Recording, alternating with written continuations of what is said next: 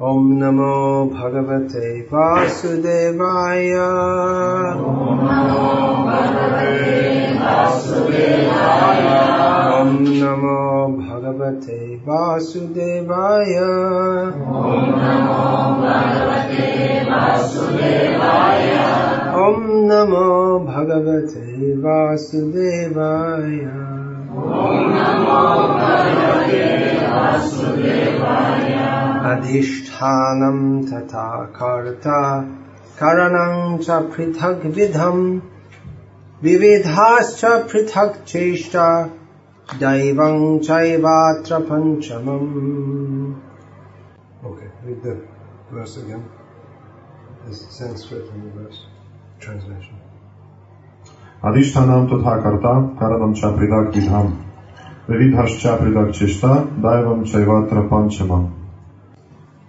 In this verse, Lord Krishna is describing the various factors or causes of action. You may think, well, this is pretty heavy philosophy for a hot Sunday afternoon. But trying to understand what is the cause of everything, that is the mission of human life. Human life begins with inquiry into the spiritual. Atato Brahma Jignasa. Now we should inquire into the spiritual. And what is the nature of spirit? That is answered by, or immediately established as Janmadhyasya Yataha. The absolute truth is the source of all emanations. Srila Prabhupada translates it like this. Not only all emanations, but everything that comes into being, everything that is in being, and everything that ultimately is destroyed, this is all affected by the Supreme. Now, this is not simply theoretical philosophy, it affects us absolutely. Arjuna was wanting to know how he should act. So to analyze this very deeply, Lord Krishna is analyzing the different causes of action. In philosophy, is analyzed there are different kinds of causes. In the Vedic philosophy, that's called the instrumental cause and the material cause. That's the nimitta karan and the upadan karan. The standard example is given. What is the cause of a pot? The material cause is the clay, and the instrumental cause is the potter. Both are required. Without clay, there's no pot. And without a potter, there's only clay, but no pot. Srila Prabhupada writes here in the purport, the Supreme Lord is the super cause.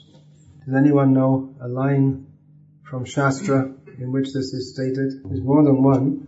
Yes. Well-known verses. Aham sarvasya prabhavaha. Yeah, and the next line repeats the same thing. Lord Krishna says, everything is, from me everything is generated. Then the next line after that, Matas sarvam prabhatate, which is the corollary of this, that everything comes from me, Lord Krishna says. Then another famous line, that Krishna is the cause of all causes. Sarva karana karanam. Alright. This means that Krishna is the cause of all causes. If we search back long enough, we'll find that the ultimate cause of everything is Krishna. The potter makes the clay pot. The ultimate cause is Krishna. Krishna provides the clay, and he also impels the potter to make the pot. So in non-Vedic philosophy also, there's also the study of cause, and that there are various philosophical systems which expand themselves into sociology, psychology, anthropology, chemistry, physics, mathematics, historiography, and so on. So they also try to understand what are the motivations for human action. In the modern age, the motive for human action is studied carefully by the people in the advertising industry. And they've become very expert in learning how to exploit people's motivations to buy things which they don't need and are actually no use to them. For instance, Coca-Cola. Has everyone here heard of Coca-Cola? Yeah, everyone's heard of Coca-Cola. It's more famous than Krishna on this planet anyway. Everyone's heard of Coca-Cola. If you go to a mountain village in Afghanistan, there's probably someone there, apart from being ready to shoot you for being a non-Afghani, before he shoots you, he'll sell you a Coca-Cola. If you go exploring in Antarctica and you find some remote civilization stuck away somewhere in Antarctica, and when you come in, they'll offer you a frozen Coca-Cola.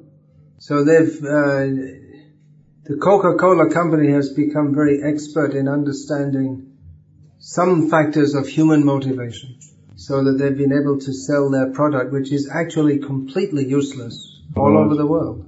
So, in Bhagavad Gita here also, Lord Krishna is touching on, not going into great depth, but touching on the science of human motivation. Among modern psychologists and anthropologists, there are various theories as to why people do anything. According to their theory, all living beings are simply combinations of chemicals. But somehow or other they say that there's a great motivating factor is that of survival. And practically speaking, we see that not only in human beings, in every species, the living being is trying to survive. If we put a potted plant near to the window, it will grow toward the window because it wants the light so that it can survive and can flourish better. Darwin's theory is the survival of the fittest. So the first or the prime motive seems to be that of survival. Now, you may know that Srila Prabhupada, he discussed the theories of various philosophers. He systematically discussed them for the sake of compiling a book which has been published. What's the name of that book? Beyond Illusion and Doubt, yeah. It's not published. It was brought out first of all as Dialectic Spiritualism, and then it was re-edited and brought out as Beyond Illusion and Doubt. Anyway, Prabhupada had the idea to make a book of discussing prominent philosophers of the Western world, I think beginning with Socrates. It was chronologically the first one. Yeah. Now, I've heard it said that Prabhupada said that Freud, Darwin, and Marx were the three greatest demons of the modern era. I don't know if it's true or not, but Prabhupada certainly didn't have a very high opinion of their theories. That saying of Prabhupada is not recorded in any book, so it might be just one of those sayings, so we can't really quote it as a fact. But actually, the central point of Freud's teaching, actually Prabhupada agreed with it, that the main impulse of human action is sex desire. However, there's a great difference between the Vedic teaching and the Freudian teaching. That Freud said that sex is the central impulse for action, therefore get into it, do it more, as much as possible. Don't have any taboos. Whereas Srila Prabhupada, following the Vedic conclusion, said, sex is the main motive of human action. That's the problem. Therefore we have to overcome that desire, not indulge in it. But anyway, objectively speaking, we can say that in human life and in most species of life, that survival and sex are two prominent factors in motivating action. We may say, well, these are not the factors which are discussed by Krishna in the verse under discussion today. But remember, there are different kinds of causes, so we're discussing different kinds of causes. One major motive of action is love. Because of love, a man will walk 5 miles in the rain to see his loved one. Because of love of one's country, people will sacrifice their life. So there's an example of the will to survive is eclipsed by the desire to sacrifice oneself for one's country due to love for one's country. The opposite side of love is, of course, hate. This love of one's country is it's nourished by dislike for other countries. So when I was growing up as a child in England in the 1960s, there was always so much bad talk about Germans because the last war Britain had fought was against the Germans. So that anti-German feeling was strong even one generation later. I think that's one of the defining characteristics of being a Russian, is that to be a true Russian, you don't like Germans.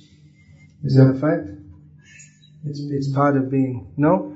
Not nowadays. Not in England, no, they don't like Germans, but they have a long-standing dislike of French people even. Did this Olympic Games begin yet? It's not yet, still didn't begin. Okay, so this Olympic Games, so I'm told, was originally founded as it's like a kind of when the Greeks or whoever they were, Spartans or whatever, were not fighting, they'd have sports. It's like to keep them fit for fighting. And the one idea about sport is that, well, if you do sport, it keeps you from fighting because it's a competition, but you don't actually kill people or harm them in most cases. And speaking from my childhood experience again, we see how this propensity to love that in my native Britain, this propensity to love was it's focused on some football team. It's very common. And if you love one football team, then you have to hate another one. That's part of it.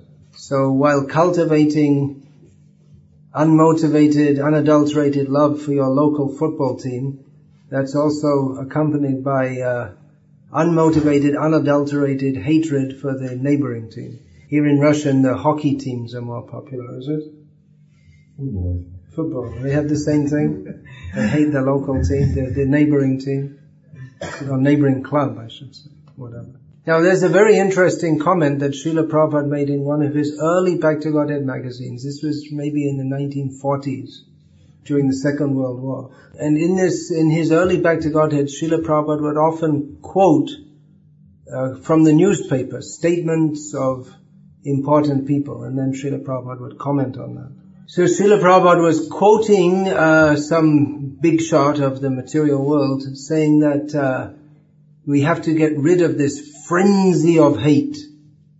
The frenzy of hate, which at that time was manifesting as the Second World War of the 20th century, in which people just went into miserable conditions to try to kill each other, which they succeeded in doing to a large scale. So Srila Prabhupada noted, very wittily and aptly, that we cannot get rid of the frenzy of hate unless we get rid of the frenzy of love. So people think we should get rid of hate and only have love. But in this material world, the two go side by side. When Srila Prabhupada was preaching Krishna consciousness on the west coast of California in 1967, there were many famous rock bands were being formed that remained famous. Maybe they were just forming at that time. They were very famous. One of the most famous songs of that time, when Srila Prabhupada was preaching there, was You Need Somebody to Love. Something like that. I think it was called that. You Need Somebody to Love. So it seems that in this material, that analysis is there, that everyone needs someone else to love, but it seems that we also need, in material consciousness, we also need someone to hate. We can channel all our bad feelings into someone to hate. We blame others, someone that they're the cause of all evil. So Srila Prabhupada spoke of the frenzy of hate and the frenzy of love. One major factor of human action is religion.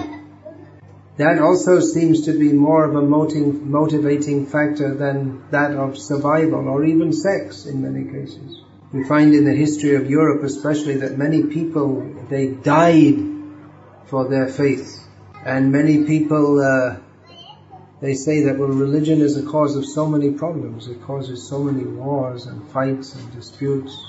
One of the most famous people in the world when Srila Prabhupada was preaching was John Lennon, a singer. Srila Prabhupada also stayed at John Lennon's estate for a few weeks.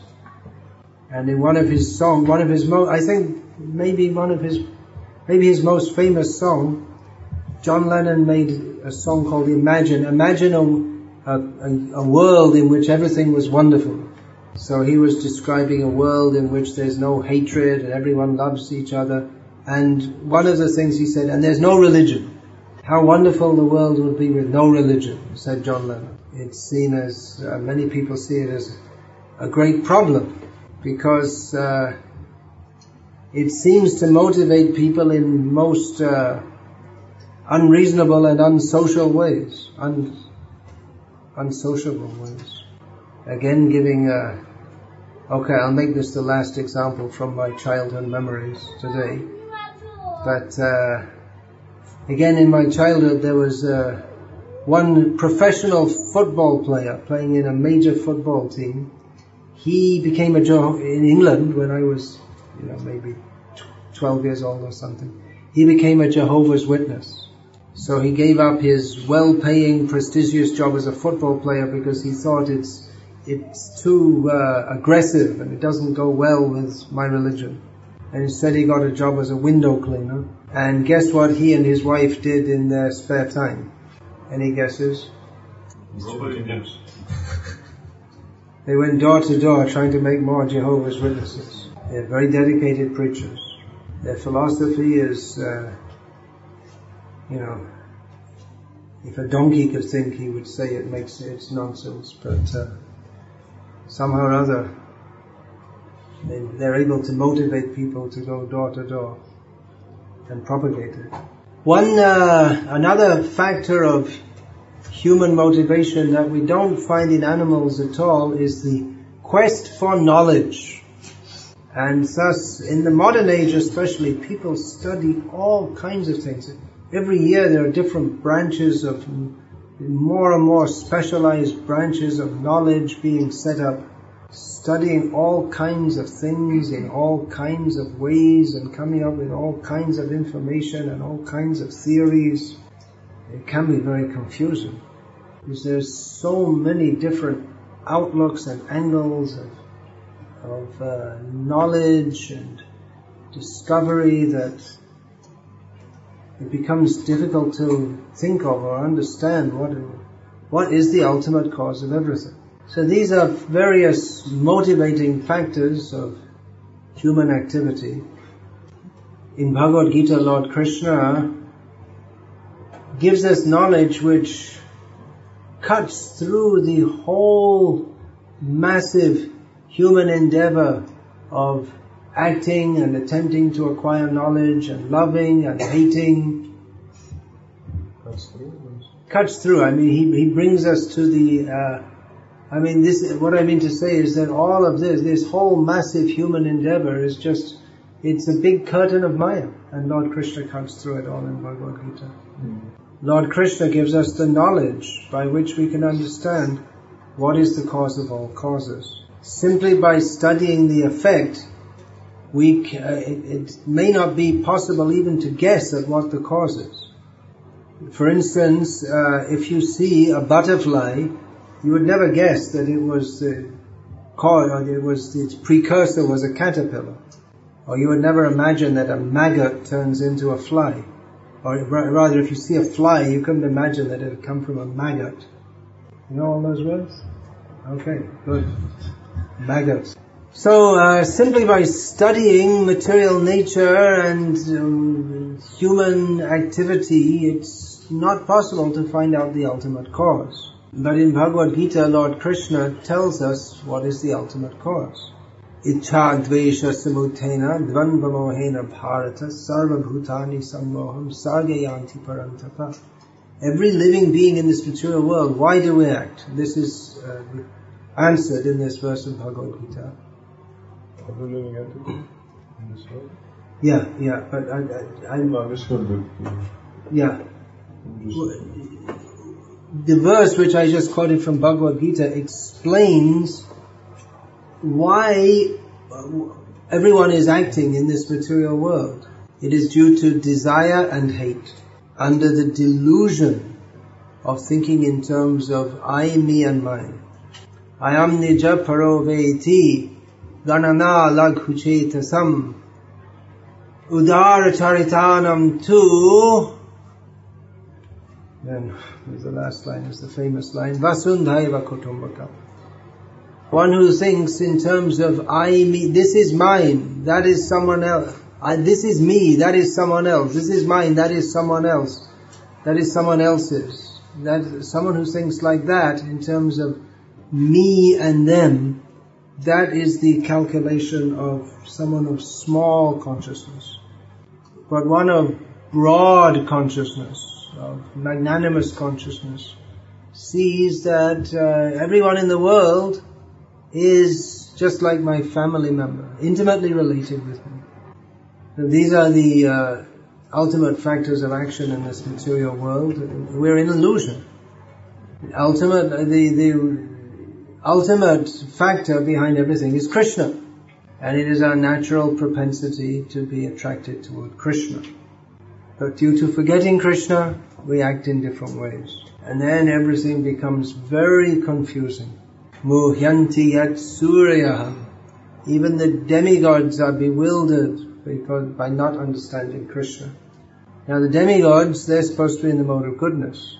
And in the mode of goodness, then Sattvat Sanjayate Jnanam. From goodness comes knowledge.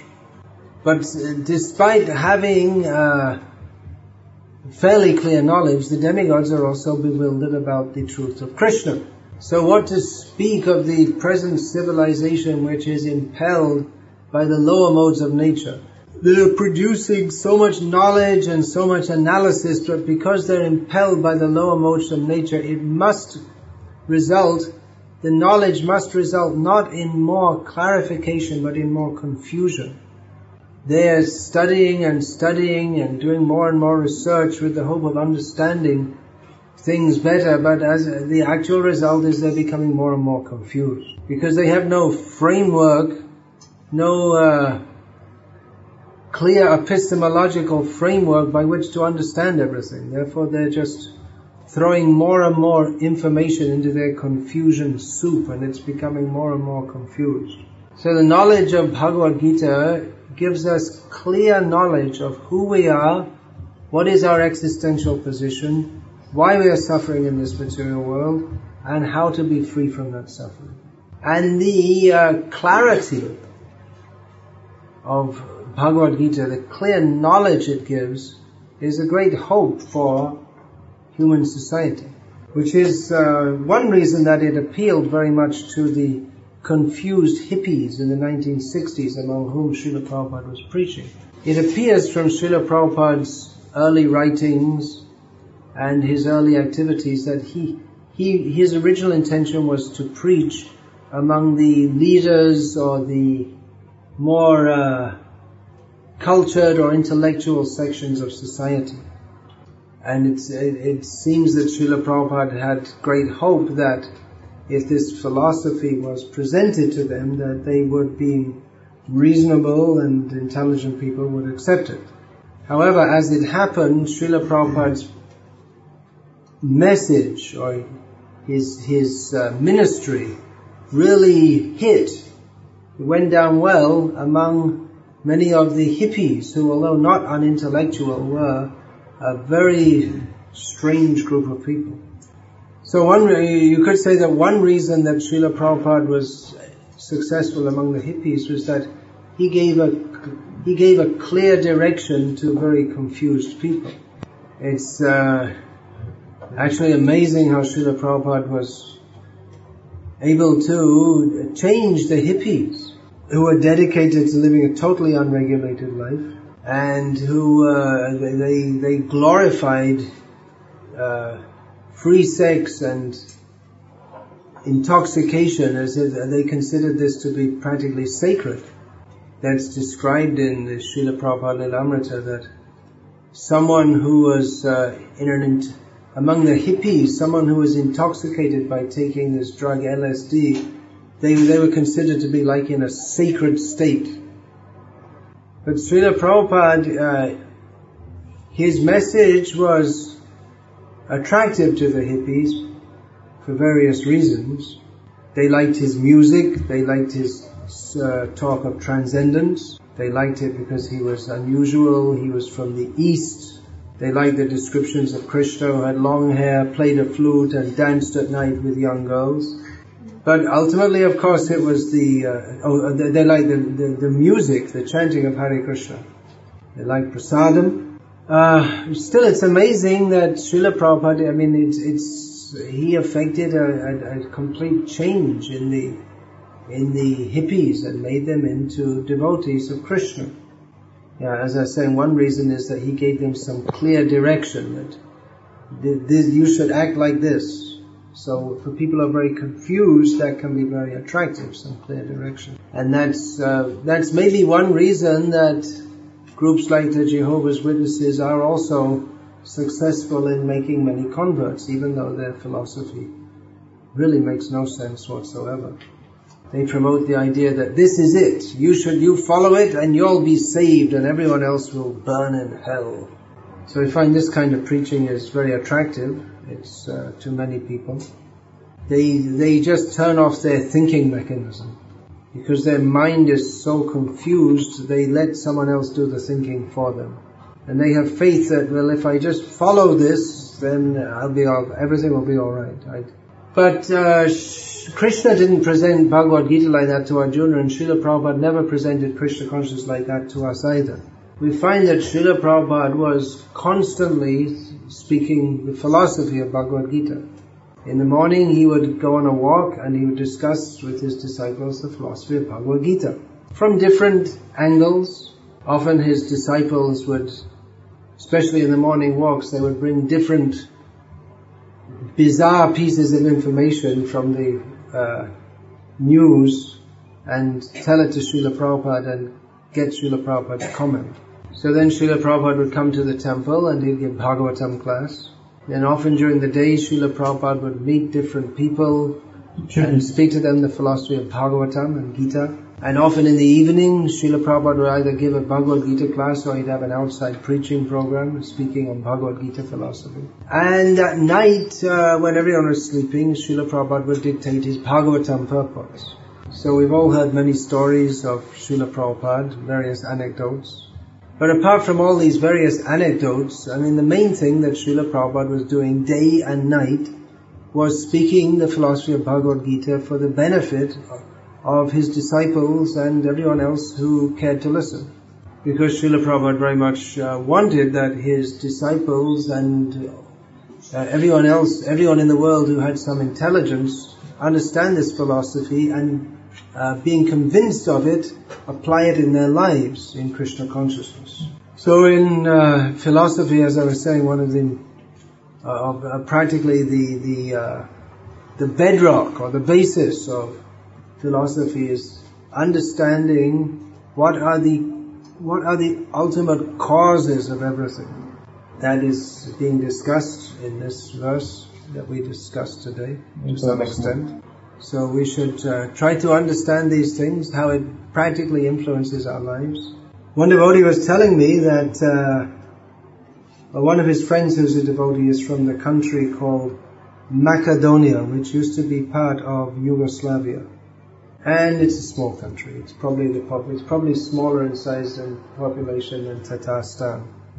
So anyway, one of the devotees before the country became a country, in other words, before it separated from Serbia, there was one devotee who was, he was a devotee, and he's, after the country, so he was a devotee for a few years, and he read Prabhupada's books regularly. And after some time, following a certain trend in ISKCON, he went back to university and he enrolled in a philosophy course. And even his professors were surprised at how much he knew about philosophy. Even he knew many things that they didn't know. So they asked him, well, how do you know so much? He said, well, I'm a member of ISKCON, the Hare Krishna movement, and everyone in our movement knows all these things. It's just ordinary things for us. So he became quite, although a young man, he got quite a reputation for being very highly learned because he'd assiduously studied Srila Prabhupada's books for a few years. And then someone recommended him to the president of the country, and the president appointed him as his recommended. The president was asking someone, who do you think I should have as my advisor? And he got recommended, and he's the advisor to the president of Macedonia, which, it's like being maybe the president of it's a small country, but anyway, he's the advisor to him. So that's nice. Srila Prabhupada wanted that his disciples be recognized for their learning and their character and their purity. It's a fact, if we absorb ourselves in the philosophy given in Srila Prabhupada's books, that we can't be bland, stupid people that are just talking all nonsense like everybody does all the time. The teachings given in Srila Prabhupada's books are so profound that anyone who's a little bit thoughtful can understand that this is not simply some dogmatic religion, but it's coming from a platform of higher knowledge. And we're finding that all over the world, many people are very much appreciating Srila Prabhupada's books. Hladini was telling me yesterday that when she shows people books that they say, oh, is this Jehovah's Witness books? They say, no, these are Prabhupada's books. Oh, Prabhupada's books. Okay, that's very good. Alright, give me one. Gradually people are realizing the value of these books. The Jehovah's Witnesses are trying to distribute books, but people in general are not interested, but thoughtful people are interested in Prabhupada's books. I heard about this group, this Scientology group. I've heard they must be here also. Scientology. Something about their books. That in Manhattan, in New York City, if you put anything down for 10 seconds and look away, when you look back again, it'll be gone. But if you put a whole pile of Scientology books, you can go away and no one will come until the garbage cleaner comes and takes it out. No one will touch it. It was the same thing during in the 1970s, 1970s, 1980s, I was often in Calcutta. And at the stoplights, there'd be urchins hawking these magazines printed in Russia, written in English and Bengali, and at that time in India there was no good quality printing, so very high quality printing, very colorful, very beautiful magazines and books propagating communist philosophy. No one was interested, even though they were very beautifully made. No one was in the slightest bit interested in taking these books. Because despite the fact that they're very beautifully produced, people understand that there's nothing of any interest or value in there. It's just some useless propaganda. But Prabhupada's books have a different reputation altogether. Despite the fact that our movement in general is not as dynamic as it used to be, the people of the world in general are more and more and more appreciating Srila Prabhupada's books. When Prabhupada was preaching in the West, at first when people joined and they went away, everyone was shocked, including Srila Prabhupada. But after some time, it became unfortunately so common that everyone got used to it. People come, they become enthusiastic, they get initiated, then they go away. We see it all the time, unfortunately. But Srila Prabhupada wasn't discouraged. He said, well, if the books are there, then anyway, new people will come. So, Srila Prabhupada's books, as we can all experience by reading them, they're not just another dogmatic tracts of some sectarian, nonsensical idea. We are not distributing these books because out of some blind sentiment. It's not like just like in the football team, they hate the neighboring team, so it's like that. If you're a Christian, you hate the Muslims, or if you're a Sunni Muslim, you hate the Shia. It's nothing like that.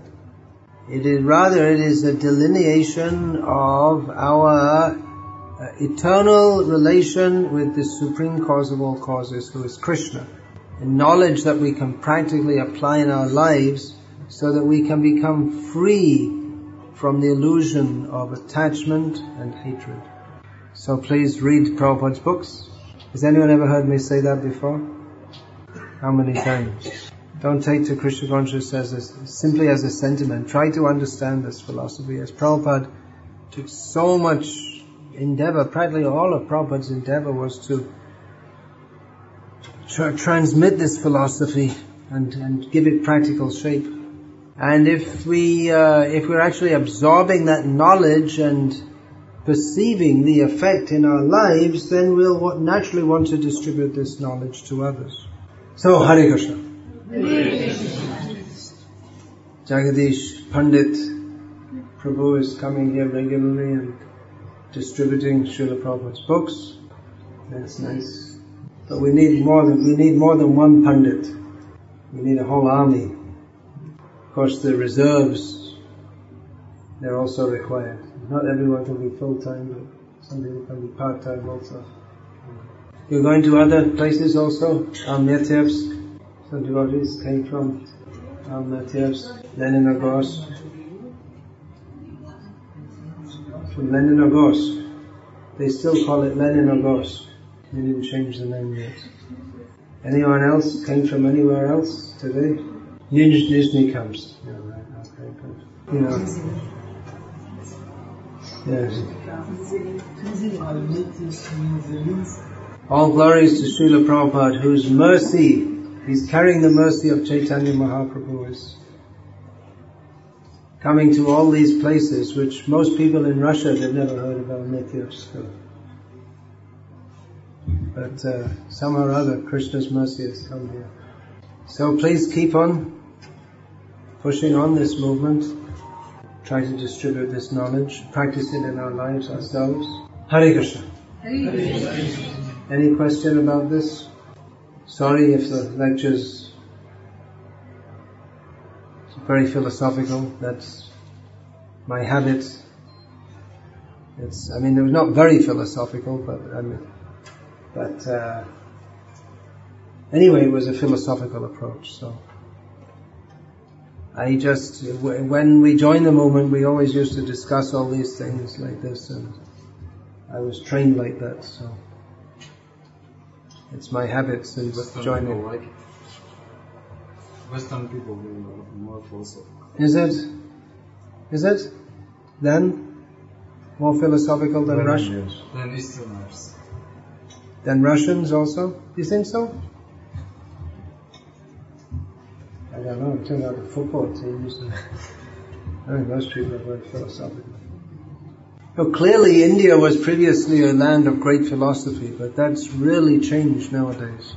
What goes on in the name of modern Hinduism, all these bogus people, if there was any philosophy, then these people they wouldn't have an inch. They couldn't survive at all. They can only go on because people are completely stupid.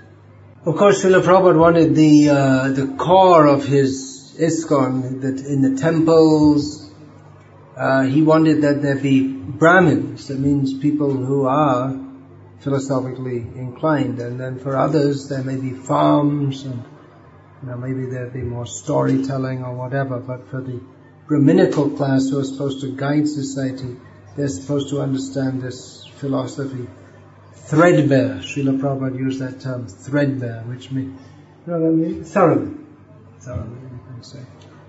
Hare Krishna. Any question, please? It is said that the spirit soul is always active. Yeah. How this activity or this action is manifest in the conditioned state? Because it is stated in the conditioned state the soul is sleeping. Sleeping condition. Yeah, but in the sleep you can also be active in dreams. So it's like a dreaming state. That's the analogy given. In the dream one experiences as reality.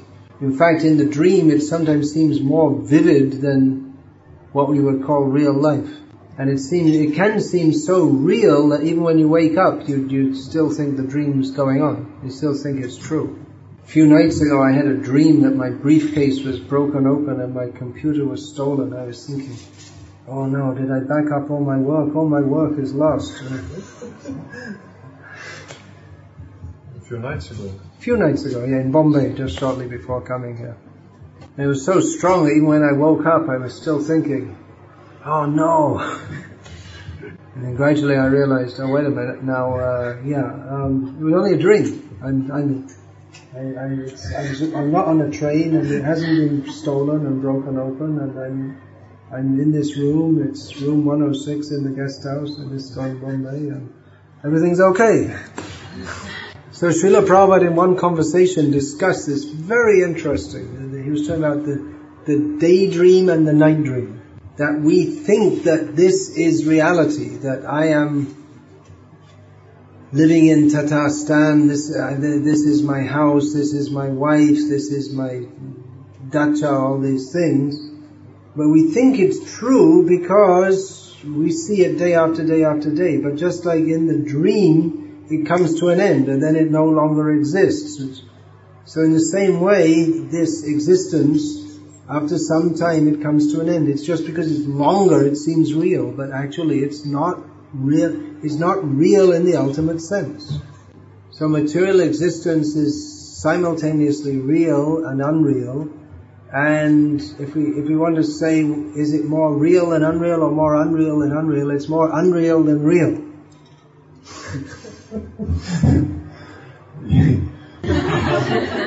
Just like the dream, it's real. I mean, we really feel fear, sexual attraction.